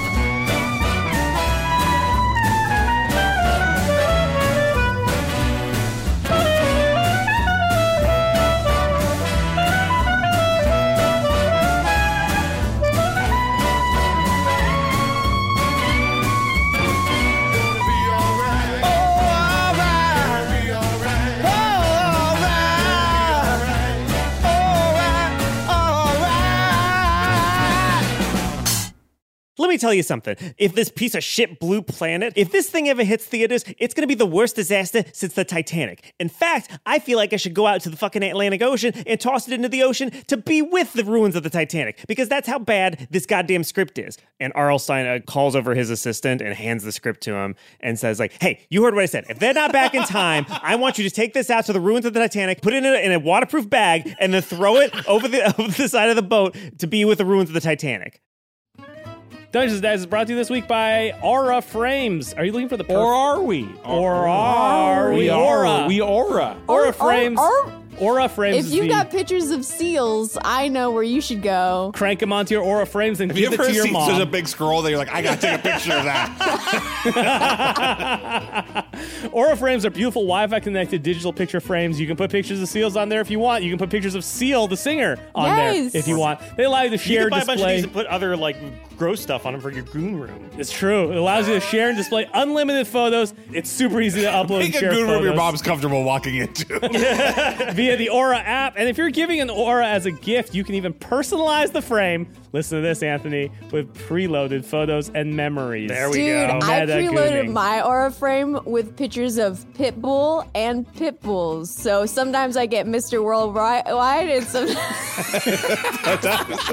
No matter what, you win. I'm just being silly. I have great photos on my Aura frames, and I love it. It's So a great there. Mother's Day gift this year, Beth. You could give I already did. I did it for last month. I got one for my mom, too. Moms fucking love it. Moms love this love shit. it. Listen to me. Wild. For aura. From grandmothers to new mothers, aunts, and even the friends in your life, every mom loves an Aura That's like frame. a goon room That- for a mom is just photos of your kids. Name the best digital photo frame by Wirecutter and selected Go as in one there of- and you see how long you can go without calling your kids.